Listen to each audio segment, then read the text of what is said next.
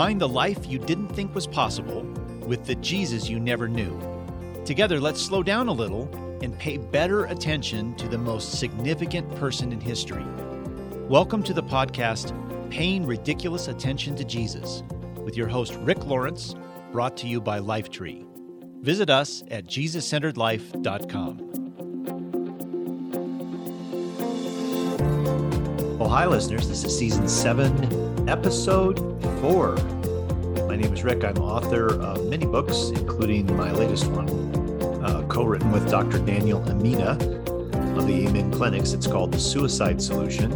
It's just released in late fall last year. And it's a book about depression, anxiety, and suicidality, and how Jesus interacts with us, sets a model or a template for becoming whole, how to build up a bulwark against this downward slide toward anxiety and depression, which is basically an epidemic in the Western world right now, and particularly in the United States. So that's what the book's about. It's a fascinating and deep dive into the kind of intersection of following Jesus and psychological and emotional health. So there you have it.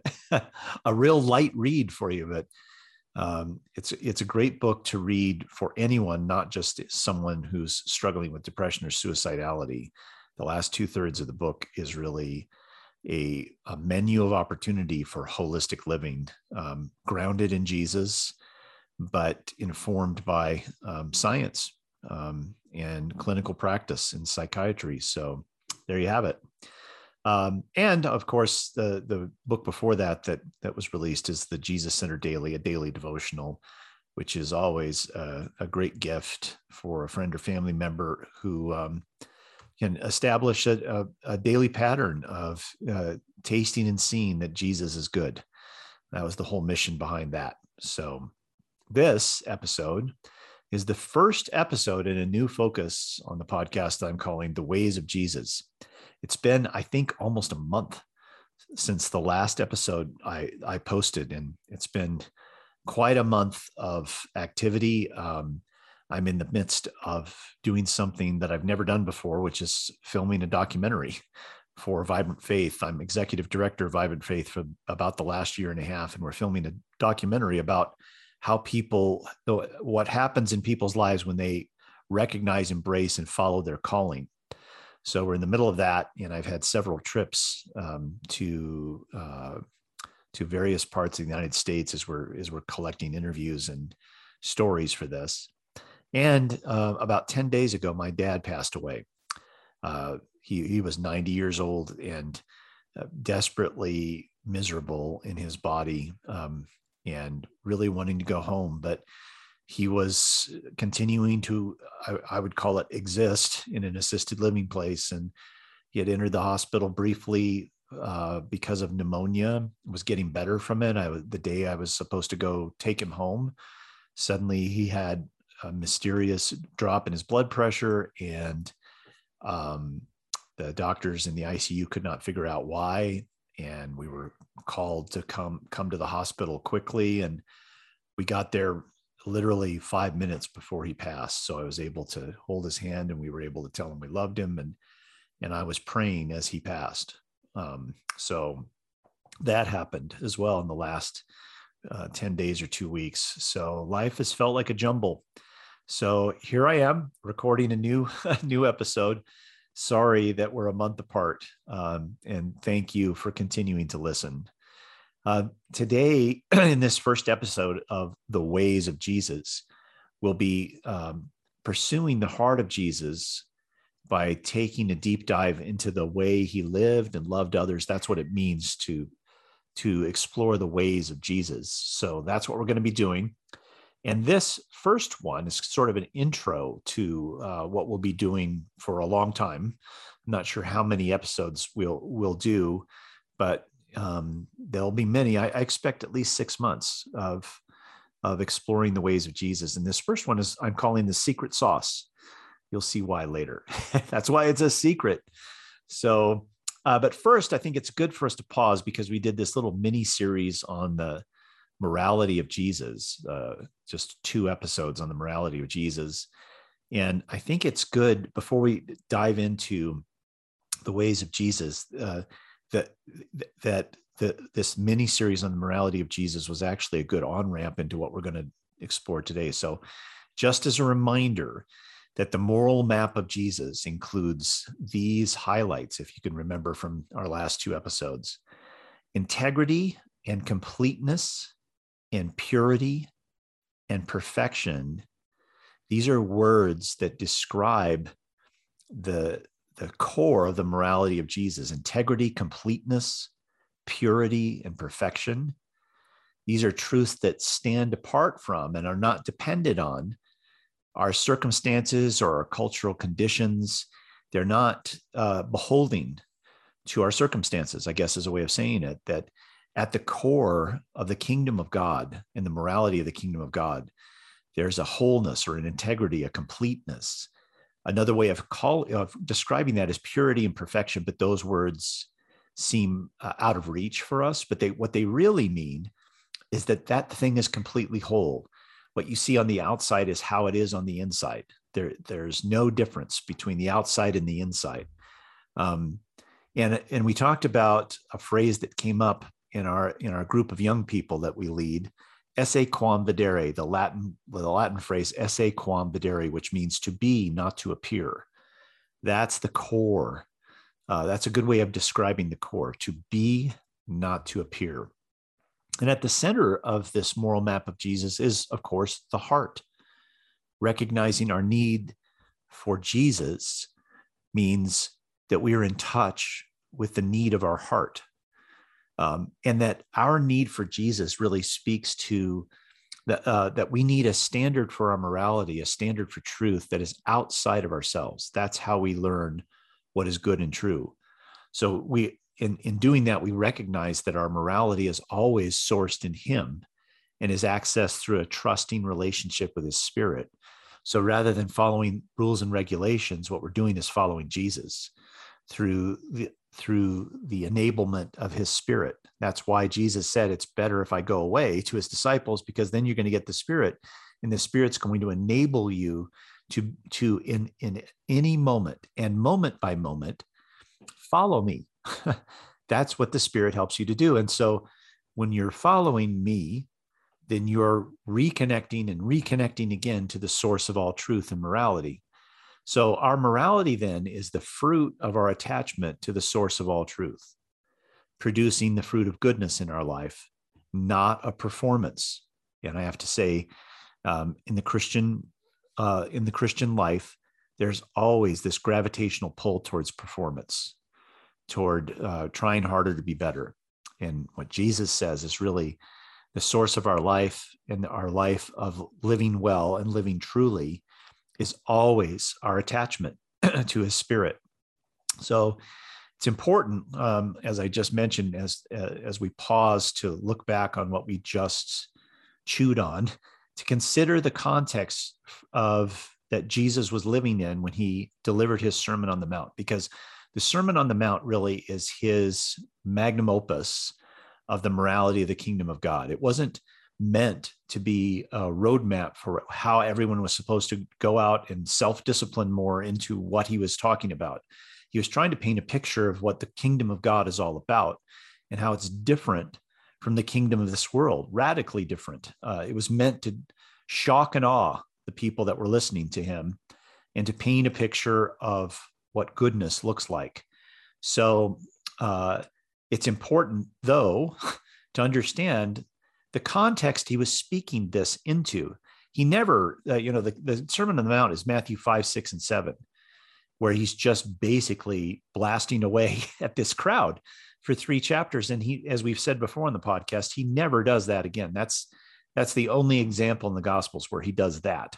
So there's something strategic going on. Whenever Jesus does something that He doesn't often do, it's important to slow down and consider, why is He doing that when He doesn't do that after that?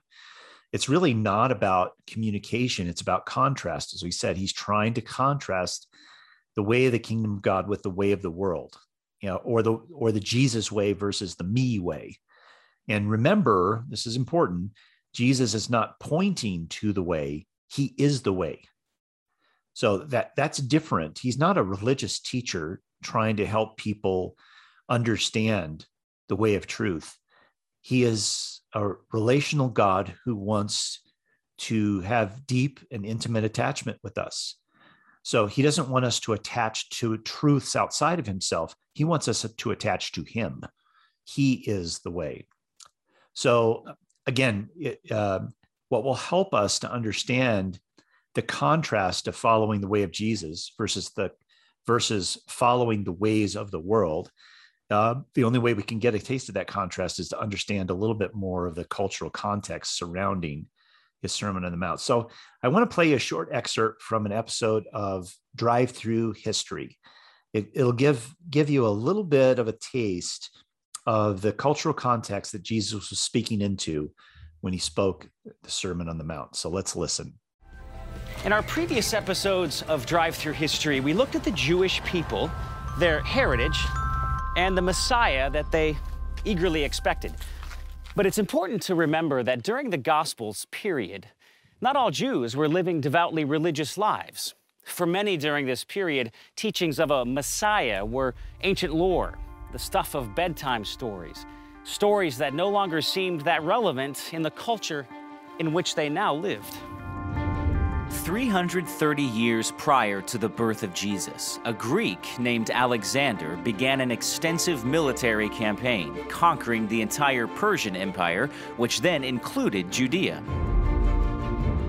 In 332 BC, Alexander captured Jerusalem and brought with him the Greek culture known as Hellenism. Now, the word Hellenism comes from the Greek word Hellenismos. This word came to describe a set of values for living that was invented by the ancient Greeks. Hellenism would come to dominate the Mediterranean region for centuries. By 313 BC, Hellenistic ideas had begun expanding into the Near East and Central Asian cultures. It was the empire's governmental framework to rule by establishing hundreds of cities for trade purposes. The influence of Hellenism included everything from art, architecture, and morality to clothing, hairstyles, and food. Many of the existing cities began or were compelled by force to adopt Hellenized philosophy, religious sentiments, and politics. The Hellenistic religion included everything from worshiping Greek gods and goddesses to consulting oracles to the study of astrology. After the death of Alexander, Judah fell to the Seleucid Empire. The Seleucid Empire was a major center of Hellenism and sought to impose it on Judah.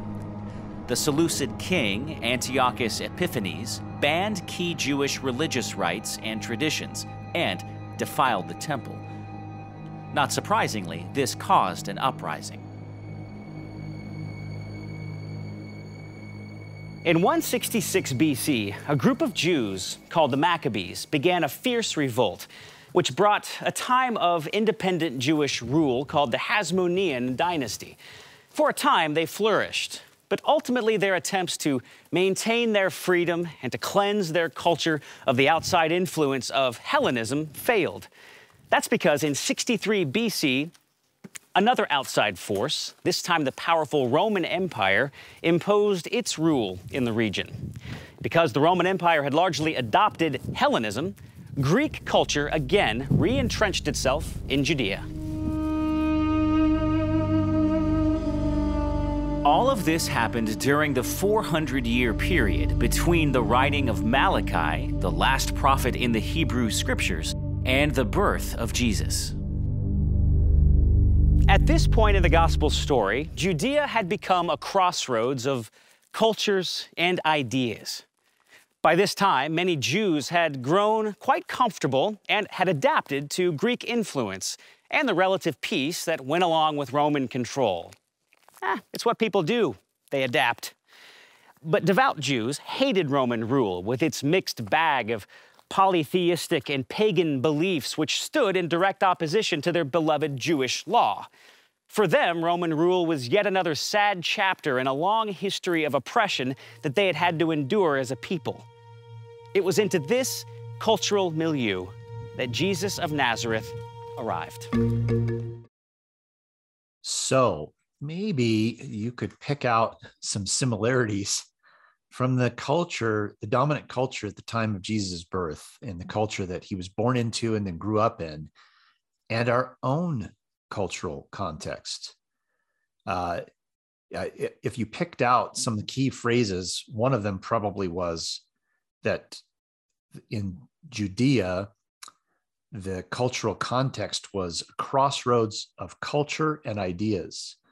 So it was this mishmash of some Orthodox Jewish beliefs, but kind of threaded into these sort of secular Hellenistic practices that made for a people that identified religiously, but if you really examined the way they lived a secular life for the most part by a set of cultural values and beliefs that didn't have much sort of connection to their faith in some ways. I mean, they told themselves they did, but really what they were living was a Hellenistic sort of list of life priorities. So in the clip that we just listened to, he doesn't really explain what Hellenism is, but it was a way of living that focused on, let's say, 4 virtues.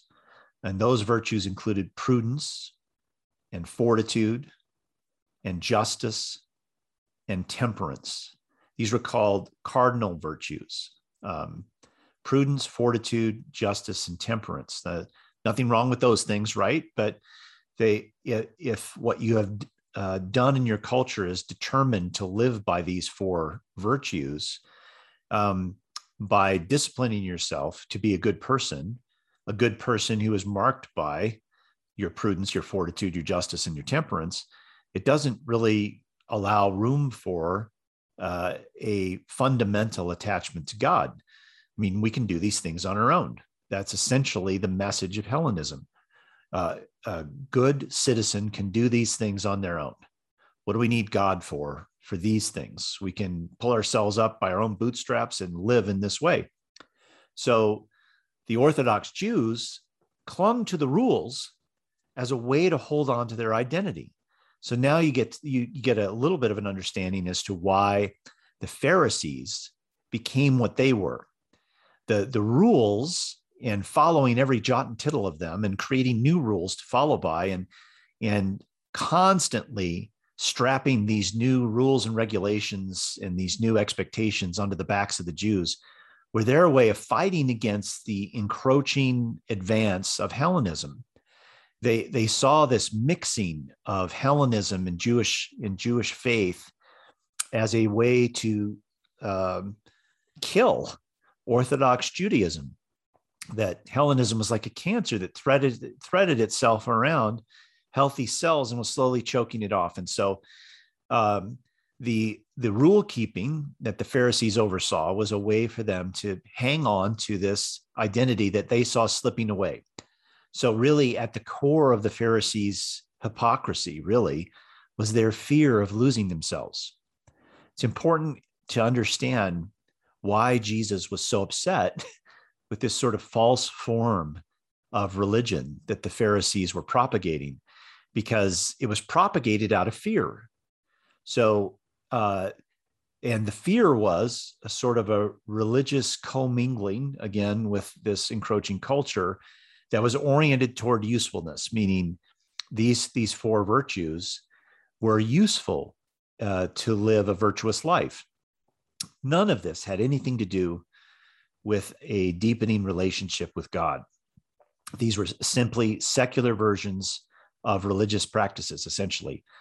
Ring a bell in our own culture, in a culture where 95% of people still in the US at least say that they believe in God, but where very few people, something around 10%, according to Gallup and according to Barna, something around 10% of Americans have what they determine as an all-in faith, meaning that their faith is the center of their life and it spills into their everyday conversation and their everyday practices.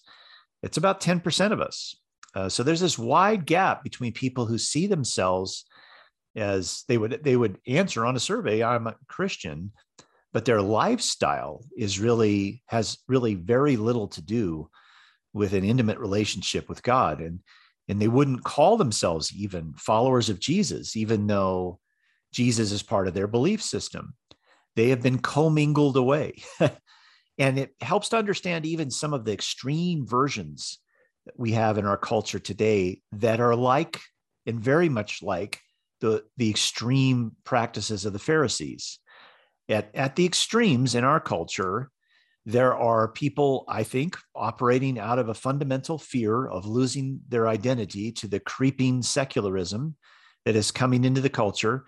And as in response to that, they propagate new rules and regulations and standards that all of us should be trying harder to be better at. It is a contemporary version of Phariseeism born out of fear. So if you're afraid of losing your very identity, then you do extreme things, right? And I think that's some of the foundation of where we find ourselves today with extreme versions of things that are attaching themselves to Christianity. And yet I believe that Jesus would respond to those extreme practices the same way he responded to the Pharisees, with blistering criticism. So when we live in a commingled culture with a mix of succeeding influences that are cascading through that culture, then it's important for us to recognize the tension and dissonance that creates in us. And instead of responding in the way that the Pharisees did, or the way extremist groups in our extremist Christian groups or religious groups in our own culture respond, what is the way of Jesus? Because the Sermon on the Mount was meant to chart a path for the way of Jesus in the world, the way of the kingdom of God.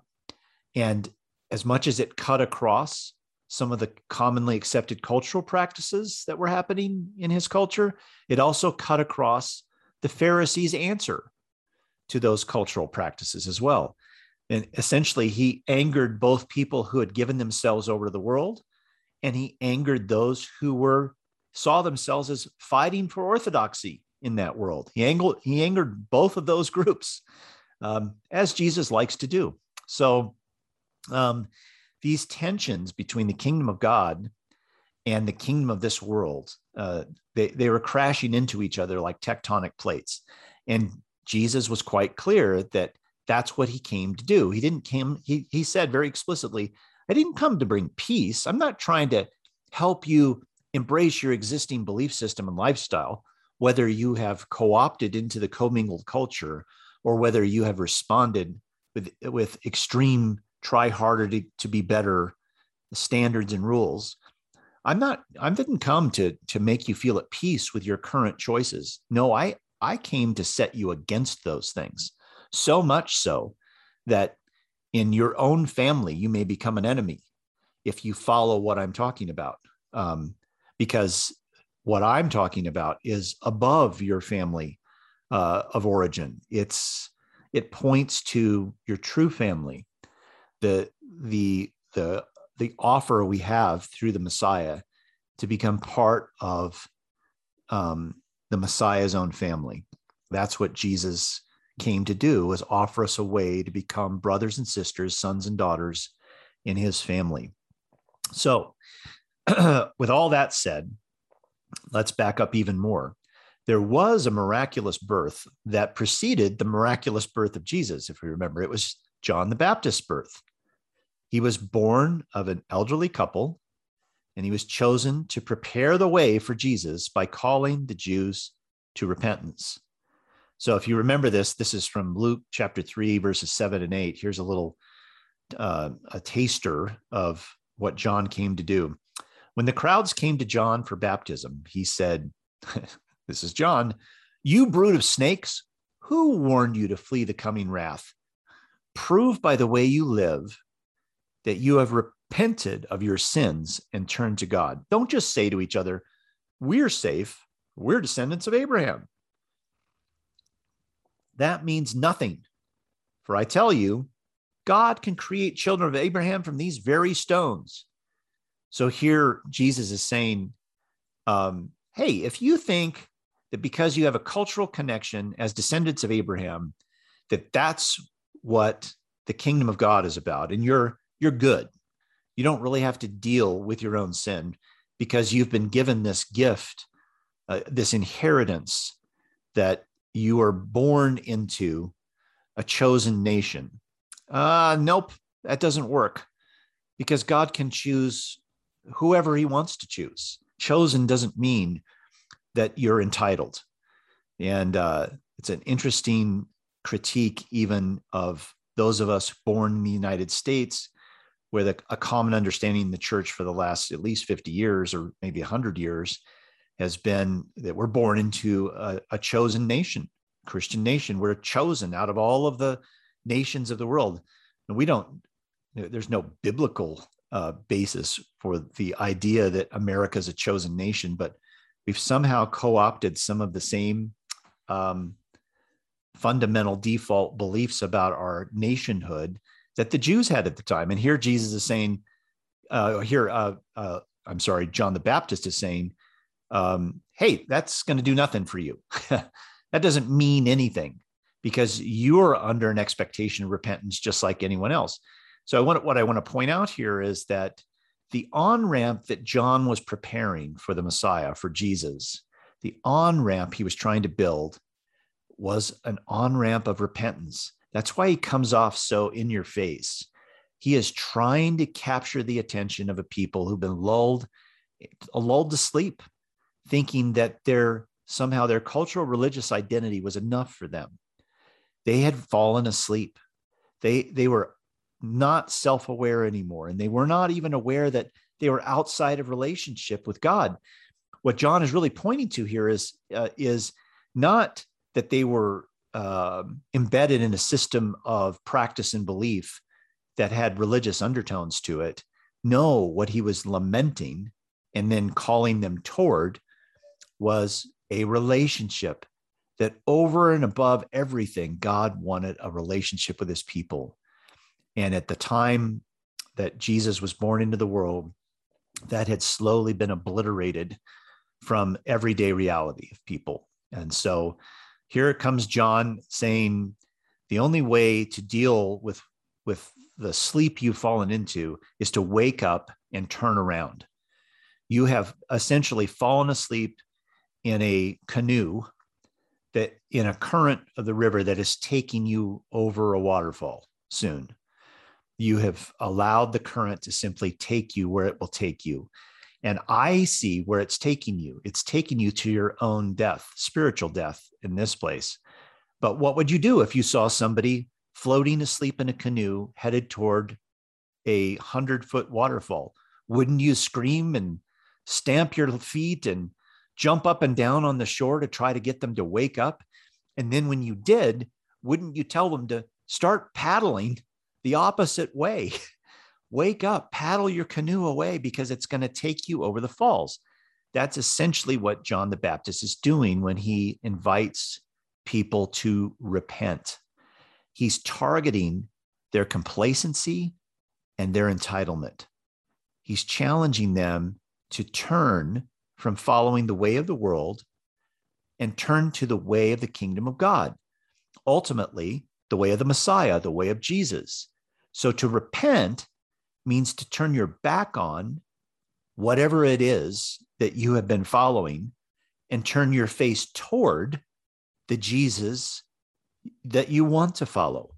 The question is, who will be our king? Who will we turn our face toward?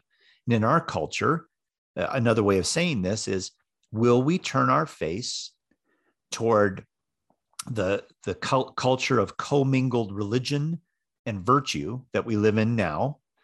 where to be a good person is the highest quest of a parent for their kid and for families. This is the highest thing that we can attain is we want our kids to be good people, and we want to be good people as well. And that's as high as we look. But that is not the gospel of Jesus, to be a good person. In fact, the gospel of Jesus says it's impossible for you to be a good person apart from me. Every good thing you have, everything good thing you become is because of your attachment to me. So that the way that you're trying to craft for yourself isn't possible for you to do apart from me. And unless you wake up and repent and start paddling your canoe opposite from the current that you're in, there is a predictable way that this is going to end for you. So to repent means to turn your back on the current that we're floating on and turn our face toward the King and begin to paddle our boat towards him. So the first way of Jesus begins in the message of John the Baptist: repentance. That is the first way of Jesus. Nothing that Jesus invites us into is possible until we repent. And repentance depends on some level of self-awareness because, again, in the kingdom of God, Jesus never forces anything. It's all invitational. So if he's going to invite us into a life of following him that is distinctly different than floating down the cultural current, the first step will be to be enough aware that there is something we need to repent from, that enough aware that we have floated in the current for a long time, so much so that we've been lulled into simply giving ourselves to it. So what is it that we need to repent from? If we can't follow him until we turn to face him, then what we need to do is spend some silent, maybe solo time asking Jesus a simple question. Jesus, what does repentance mean for me? Jesus, what does repentance mean for me? This is what I'd like to encourage you to do, is to take some silent time, just 5 minutes, sometime in the next week, where you know that you're not going to be interrupted, and you can slow down your thoughts long enough to ask this question: Jesus, what does repentance mean for me? And then wait in the silence. This is a time not to feel afraid of, like he's going to drag out his laundry list that he's been so waiting to show you of all the terrible things that you need to repent of. I think you can look forward to this 5 minutes of quiet. I think you can look forward to his gentle hand on your back.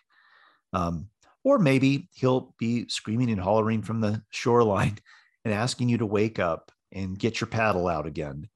But in any case, just remember, the reason that he tells you whatever he will tell you is because he sees where your path is going, and he so much longs for the kind of intimate relationship that he came to establish. He so much longs to have closeness with you. So whatever he shows to you will be the very thing that you can begin to use your agency toward, to point your face back toward intimacy with him. I would encourage you during this 5 minutes of silence, whenever you take it, to take something with you to write it down, not so that someone else can see what you've written, but it's important to get what's in the dark into the light. Writing is a way to bring confession to the surface. So in some traditions, in the Catholic tradition or the liturgical traditions, confession is the underpinnings of it is actually quite healthy. It's to get what's in the darkness out into the light to someone else. That's when it becomes real. That's when the light can begin to bring redemptive power and healing to that thing. But if that's not part of your tradition, I encourage you to take something to write with. And as you sense Jesus prompting, surfacing something, what does repentance mean for me, Jesus? As you sense something coming to the surface, write it down. Then come back to it. I did this practice not long ago, and I put that little piece of paper in my Bible so that whenever I open it up, there it is. And it's a way for me to go back to it and remember what Jesus said to me during this time. And it's quite encouraging when I do. It's just remembering where he's calling me toward and what my change of path means for me. And it's a way of remembering what he told me as a lens in my everyday life. So I can breathe little quiet prayers throughout my everyday stuff that I'm doing that point me back to what he showed me. Again, every time I do this, I move the bow of my canoe a little bit more into the face of the current of my life. And I paddle a little bit more in the direction that he's calling to me. That's the purpose of spending this 5 minutes of quiet solo time. Again, what does repentance mean for me, Jesus? And then write whatever comes to the surface. Then the addendum to that is, what do I do now, Jesus? And let him speak to you in this. It takes quiet. You're going to have to quiet not only your outer environment, but your inner environment enough to sense what he's saying to you. What do I do now then, Jesus? And don't worry, he'll prompt you. You'll feel a nudge from his spirit about what to do, what baby step you can take. So again, there was a miraculous birth that preceded the miraculous birth of Jesus. And that miraculous birth in John the Baptist pointed our on-ramp back into the kind of intimate relationship with Jesus that he's always longed for. And where John the Baptist is pointing, well, it's repentance. I thought I'd close off with a favorite song of mine. It's by Andrew Osenga. It's from maybe my all-time favorite Christian album. It's called The Painted Desert. You probably never heard of it. You probably have never heard of Andrew Osenga, but I think he's one of the most powerful artists that I've ever heard. I love his heart. I love how he translates what it means to live a life of passion for Jesus, but as a broken, messy person. I love the honesty of his lyrics and the rawness of his music. So we're going to listen to a song off the Painted Desert called Give Up as our closing. So I encourage you, if you're not driving and you can stop for a bit and close your eyes and listen to this, just let the Spirit of Jesus speak to you through Andrew Osenga's own journey in this song, Give Up.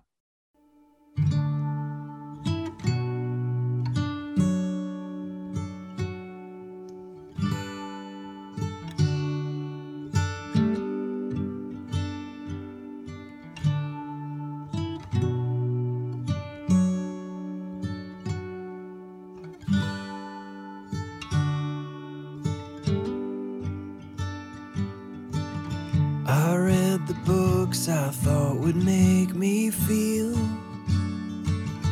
a little closer, Lord, to you. I wrote the songs I thought would make me heal with little echoes of the truth. Yeah, I do what I want to do.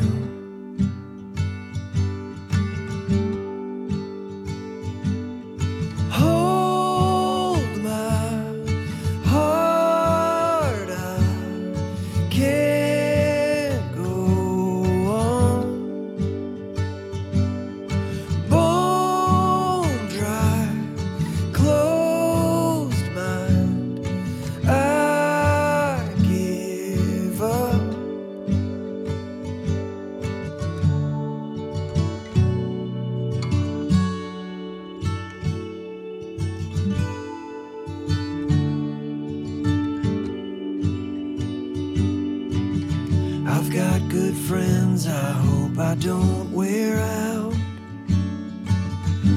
if all I bring is more bad news? I know they'll tell me I am more than that. Don't know how I get so confused. Guess I've just always liked the blues. Hold my heart, I can't go on. Bone dry, closed mind, I give up.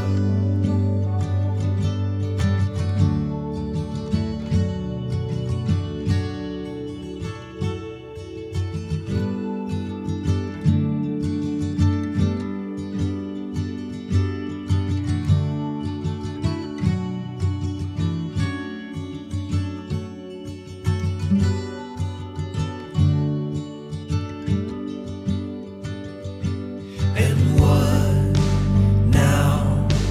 I don't need more answers. Oh, how I keep pushing through this breakdown. I just wanna feel your touch.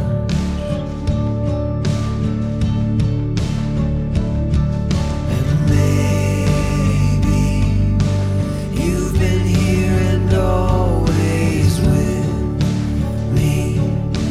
And I keep looking at this dumb screen. And I don't wanna give it up.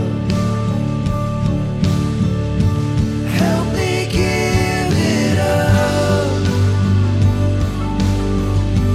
These distractions don't love us. To surrender is trust. There's a hand reaching out. Hold my heart, I can't go on. Bone dry, closed mind, help me to give up. Help me to give up.